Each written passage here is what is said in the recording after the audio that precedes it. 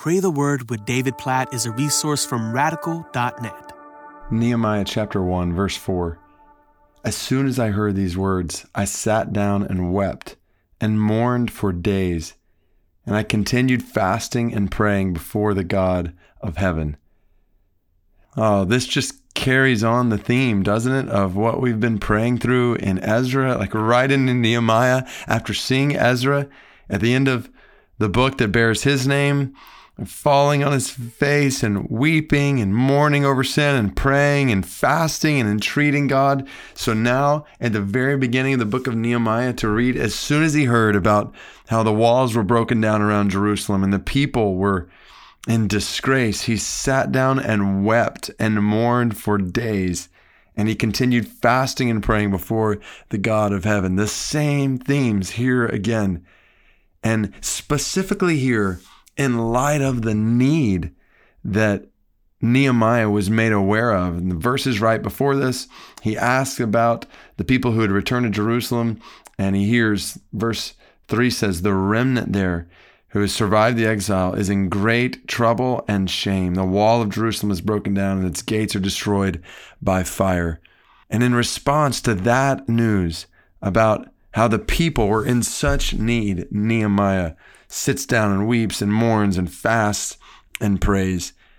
And I just wonder if it might be valuable for us, not just in this podcast episode, but in a broader way, to pause and reflect on the needs in our local churches, the needs for health and peace and joy and strength and focus on mission and focus on God's glory and unity, so many different things. And each one of us has different churches that we're a part of. Like, what are the needs among God's people that would cause us to sit down and weep and mourn and fast and pray for God's grace in the middle of that? And then I would take it to another level as well, like needs in the world around us. Like, doesn't it seem right to fast and to pray and to mourn and weep over 3 billion people who have little to no knowledge of the gospel today? That God would change that.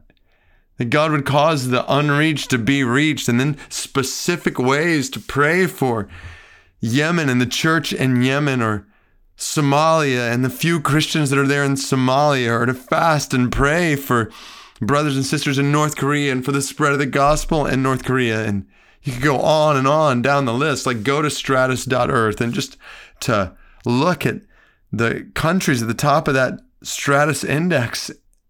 The more you learn, you'll be driven to, I hope, sit down and weep and mourn and fast and pray for days.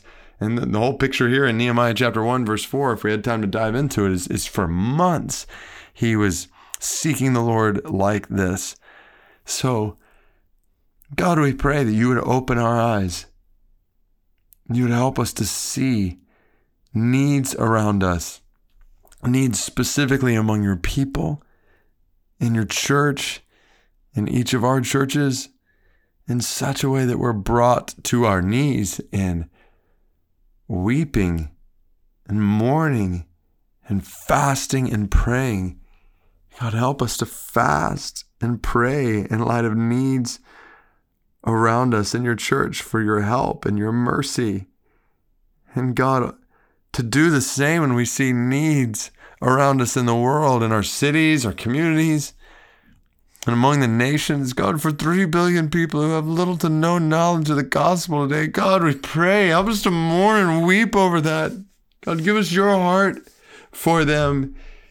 Help us to see urgent spiritual and physical need in the world and to respond like Nehemiah did here.